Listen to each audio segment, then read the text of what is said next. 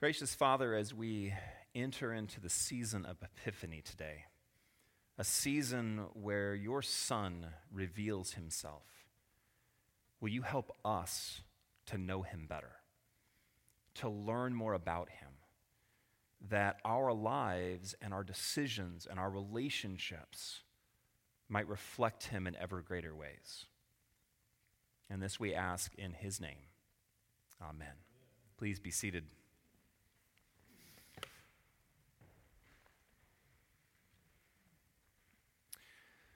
So, this is the beginning of the season of Epiphany. It is that season that sits between Christmas and Lent. A season that doesn't often get nearly the amount of attention, and in some ways rightly so. Lent is really a huge highlight season within our faith and within the rhythm of our spirituality. But Epiphany is a significant day that begins with that reading, the baptism of Jesus. Sometimes it looks back and it may begin with the coming of the Magi because they are Gentiles who recognize him as something more than just a child. And that's what this whole season is about. It's about the manifestation of Jesus in all that he is: Messiah, Son of God, chosen one, the one in whom the Father is pleased and whom the Father loves. And it's a season for us to really dig in and get to know him better. And that's what I hope to do over these weeks as we move toward the season of Lent. So if you leave my house and you are heading down State Street towards 74, we're by the Arconic facility.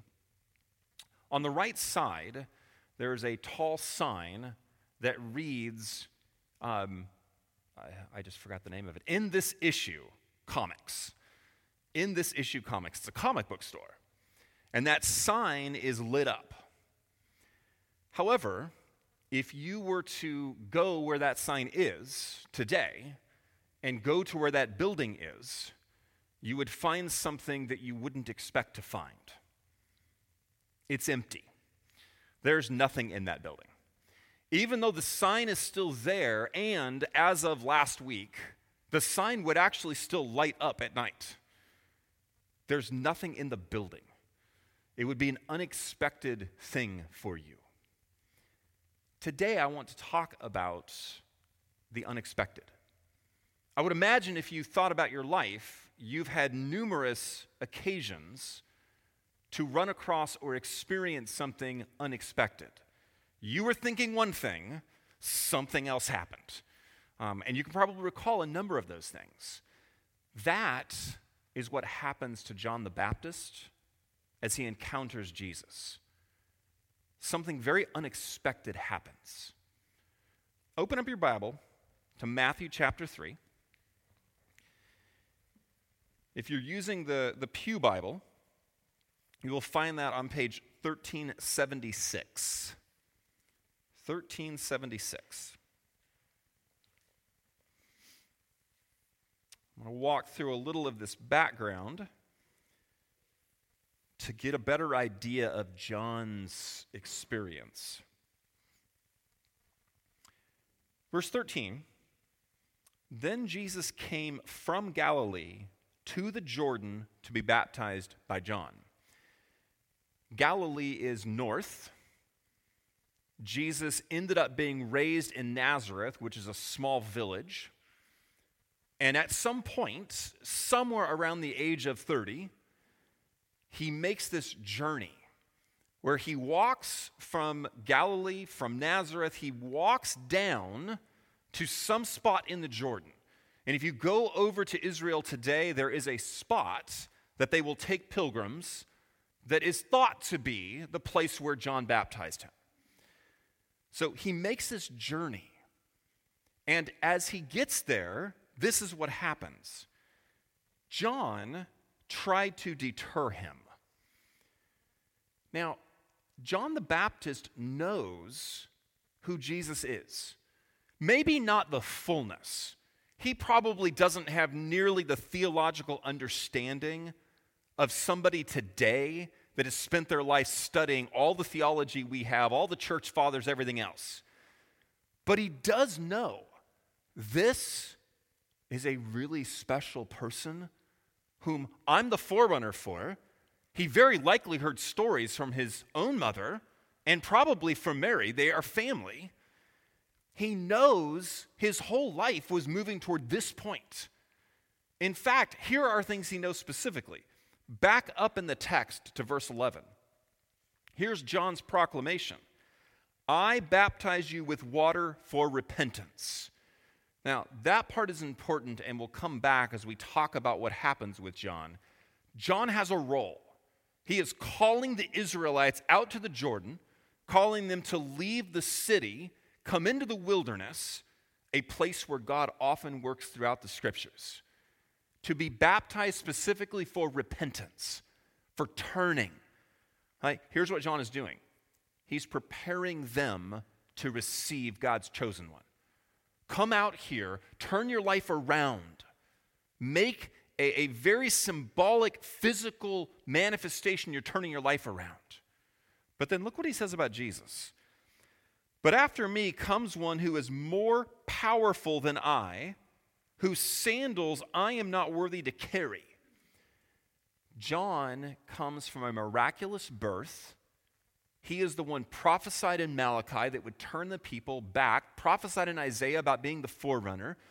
This is a huge guy. And yet, he says of Jesus, he's more powerful than I am. I am not even worthy to carry his sandals. Like to even be a slave to him, a servant to him. That's how far above me he is.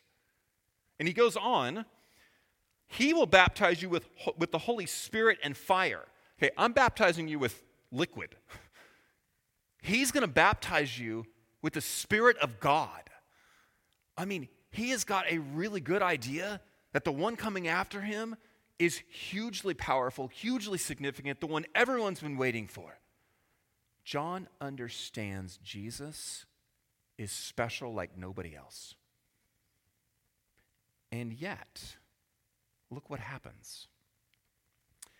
But John tried to deter him, saying, I need to be baptized by you. Do you come to me? I want to show you the dissonance in the faith of John the Baptist. Dissonance. When two things are supposed to be harmonious, or when they resolve.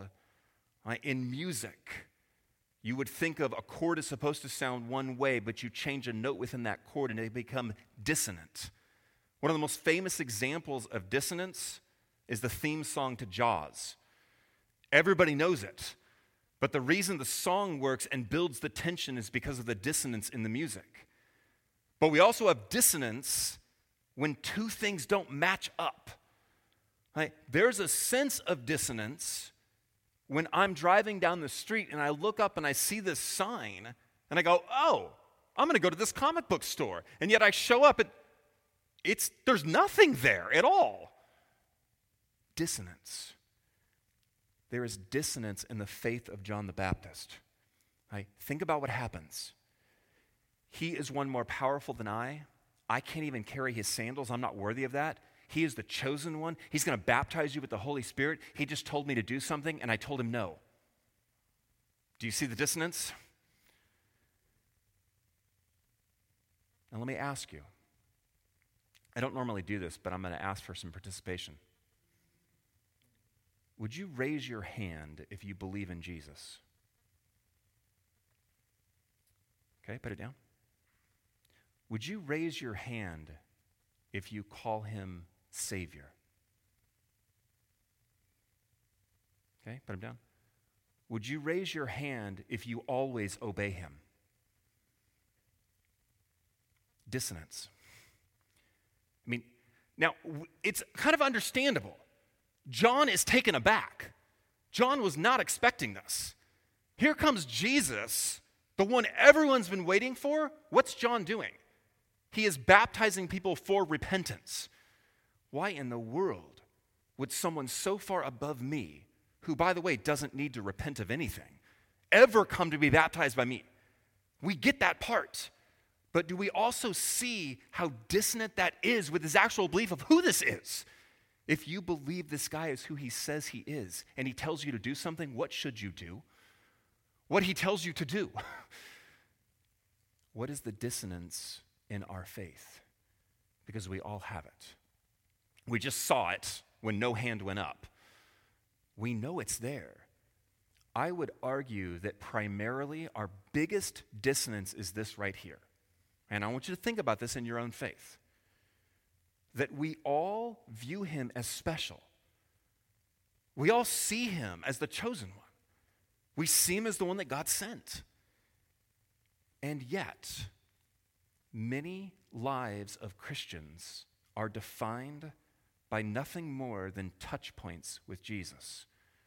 A Sunday morning where you come to church, a hard time in your life where you really ask for some help, a moment here or there, but not this. Whenever I make decisions, I'm touching base with Jesus first. I want to know, what does he want from me? What do I know about him? What decision would he make in this case? When I think about my relationships and how I treat people, do I think about the ways Jesus would do this? Consciously, intentionally, on a regular basis. When I think about my finances, when I think about my politics, when I think about all the spheres of my life, is there a regular connection with who he is? Because if I'm saying he's that special, should he not be directing more of our lives more often? Absolutely. There's a dissonance in our faith. So kids teach us a lot as parents. Quite often they teach us things about ourselves. My daughter had a little season where she decided to take soup or pasta to school with her. And she would put it in a Tupperware container and take it to school. And on multiple occasions, I discovered that Tupperware container many, many days, sometimes even weeks after it was used. Now, you all know how sealed tight a Tupperware container can get. They were so bad at points that when you would take the top off, it's like there was a poof that came with it and filled the house with a scent you just wanted to run from. I swear there was one point where there was so much green on the inside of one of these containers that when I reached for it, it moved. It just took off walking along the counter.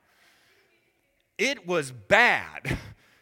And I had to have a real heart-to-heart with my daughter.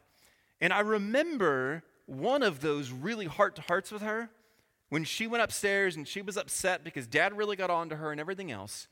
And I had to go get something out of my backpack. And I couldn't find it, so I opened up a pouch I don't normally use. And inside that pouch was a thing of Tupperware filled with chicken and vegetables that no longer looked like chicken and vegetables. Dissonance. Sweetheart, you have got to learn to clean your Tupperware. You've got to get this right. Dad, maybe you should get this right too. We all have it. We all see it. We all know it's in our lives. I don't want you to feel bad and guilty about it. I want you to recognize it. Because here's what happens with John, and this should be very encouraging to us. Jesus replies, verse 15, "Let it be so now. It is proper for us to do this to fulfill all righteousness." Then John consented. This is what I want to point out to you. In Greek, when Jesus says, "Let it be so now," it is the Greek word permit. It's a single word, and it says, "Permit it now." That response here, "Then John consented," is the same Greek word. Then John permitted. This is why I pointed out to you. John may have had a moment of dissonance in his faith where he actually tries to tell the Son of God, "No, that's a bad idea, Jesus." And instead, he has obedience, direct obedience. Jesus says, permit this, John permits it. Does exactly what he's told to do. Here's my encouragement for you. It doesn't matter what the dissonance is. It matters how you respond when you see it. It matters how you respond when you take the time to look at your life and go, I am not connecting with Christ nearly enough. I'm not seeking him on a regular basis like I want to be. Okay, let's change it. That's what he's looking for. Not a pointed finger of how bad you are, but a moment to go, I'm going to change this. I'm going to make it different. And you know what? Down the road, when you see it again, the same thing applies. Now I'm going to change it and make it different. I read a great article on New Year's resolutions where the lady argued for this. Resolve to make resolutions. Don't just make a single resolution and put all your eggs in that basket, because all you do is fail. And she cited a study that showed the relief that people had when they understood, you know what? I'm going to resolve to do this. Well, I failed it. I'm going to resolve to do this. I'm going to keep going. I'm not going to give up, nor am I going to put all my weight onto one thing. I know I have more chances. You always have more chances with Christ. Use them to keep going. The unexpected for John was that Jesus wanted him to baptize the Son of God, and there was dissonance in that. There is also an unexpected thing in the response of Jesus, and this is the thing I want us to see about him. Look back at his response again. Let it be so now.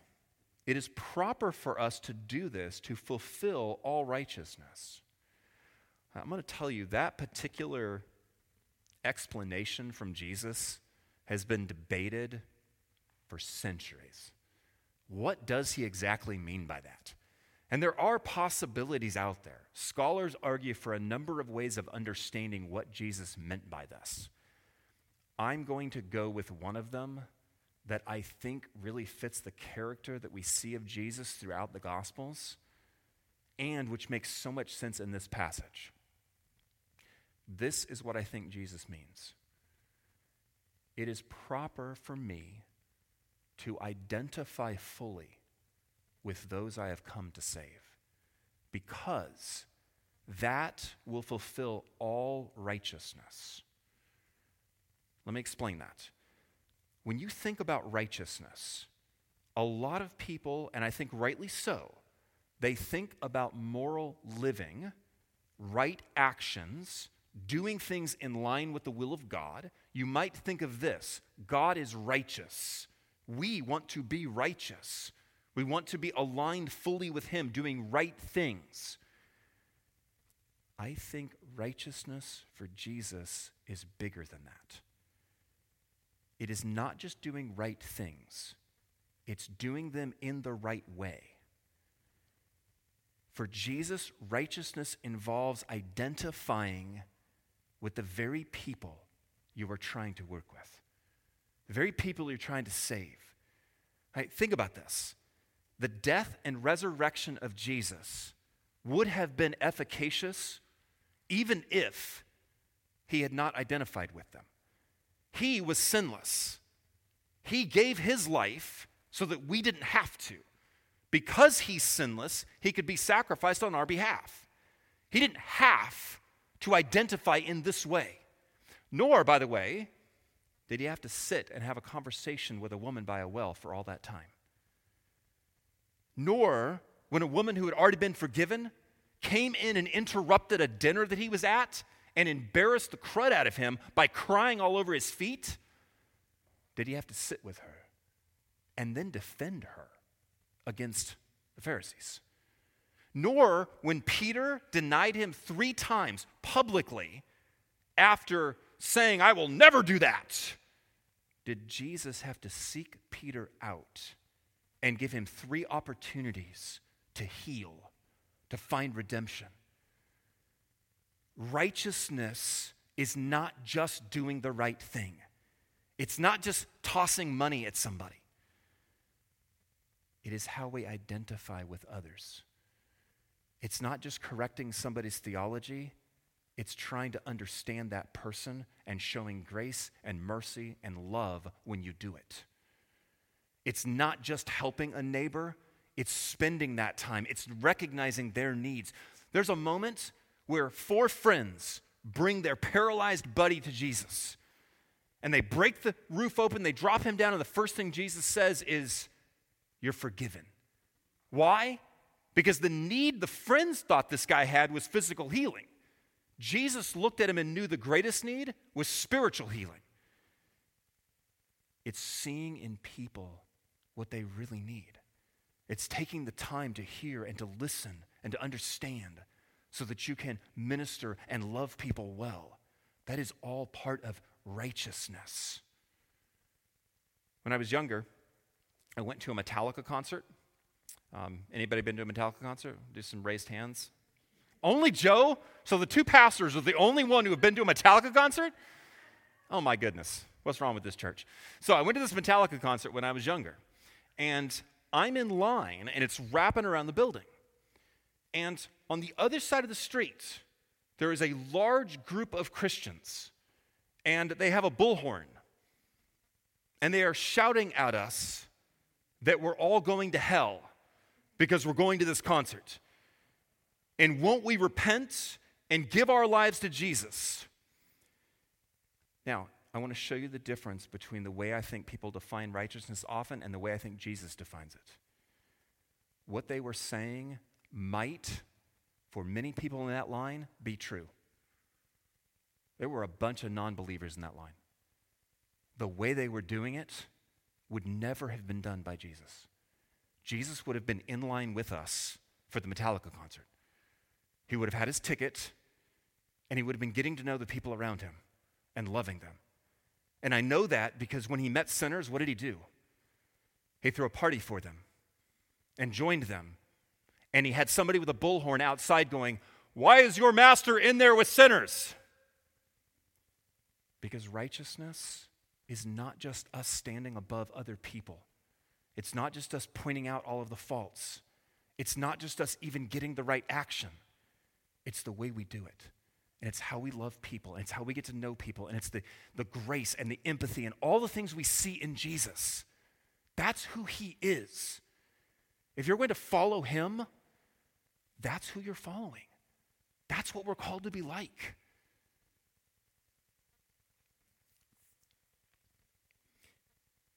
Keep going with me.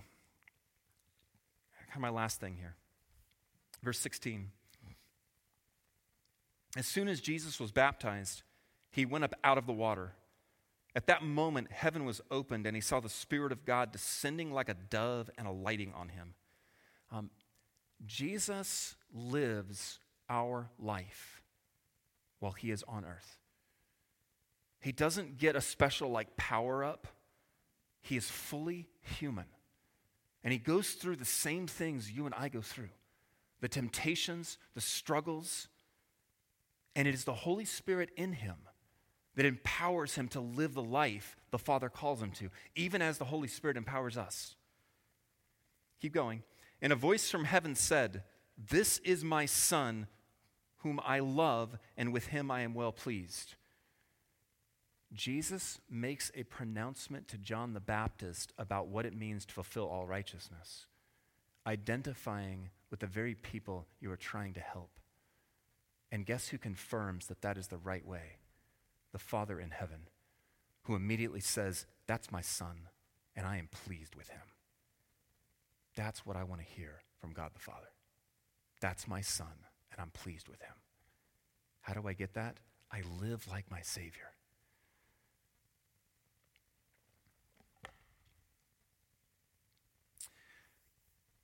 Susie was very close with her grandfather when she was growing up. So close that her mother used to say that she was her grandfather's shadow. When her grandfather got old enough that they knew the time was coming for him to pass, she was waiting for it. But when she got the phone call, it was still very unexpected.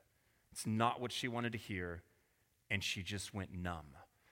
Unfortunately, she was also standing in a grocery store, and she had her basket, and she was getting ready to get in line. And she just stood there. An older couple who was standing close enough to know something had happened came up to her, helped her into the line, bought her groceries for her. And then she went on her way.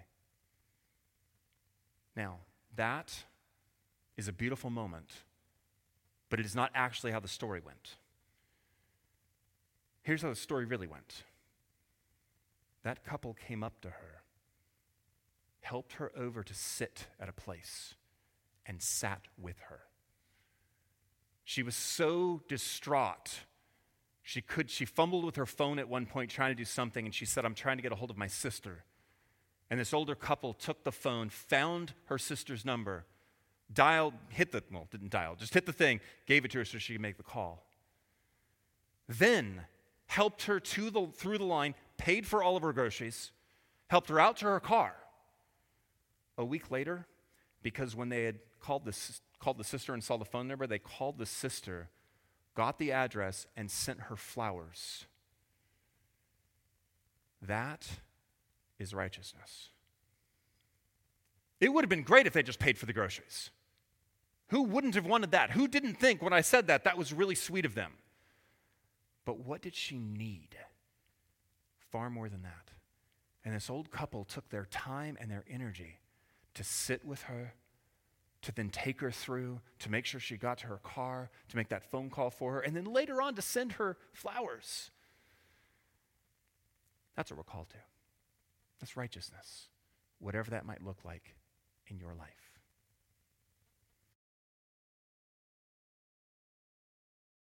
The comic book store reopened. It didn't close because of COVID or anything like that. They actually just got a better space. It's actually right down the street, which makes it ironic because the sign for the closed building is bigger than the sign for the new building.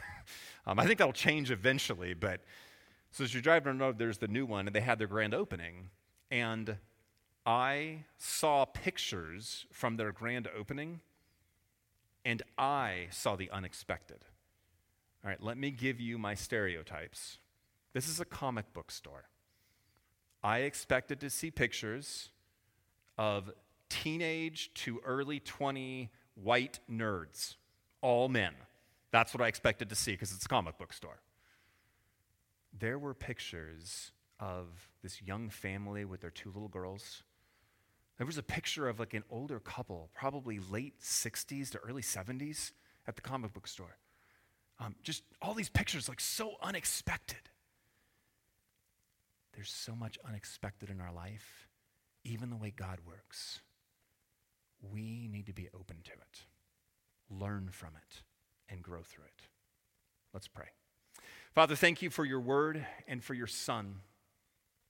He was such a beautiful person who teaches us so much about loving people, about being there for people. Lord, help us to know him better, that we might mimic him, that our lives might be more like his life, that we would bring honor and glory to you. In Jesus' name, amen.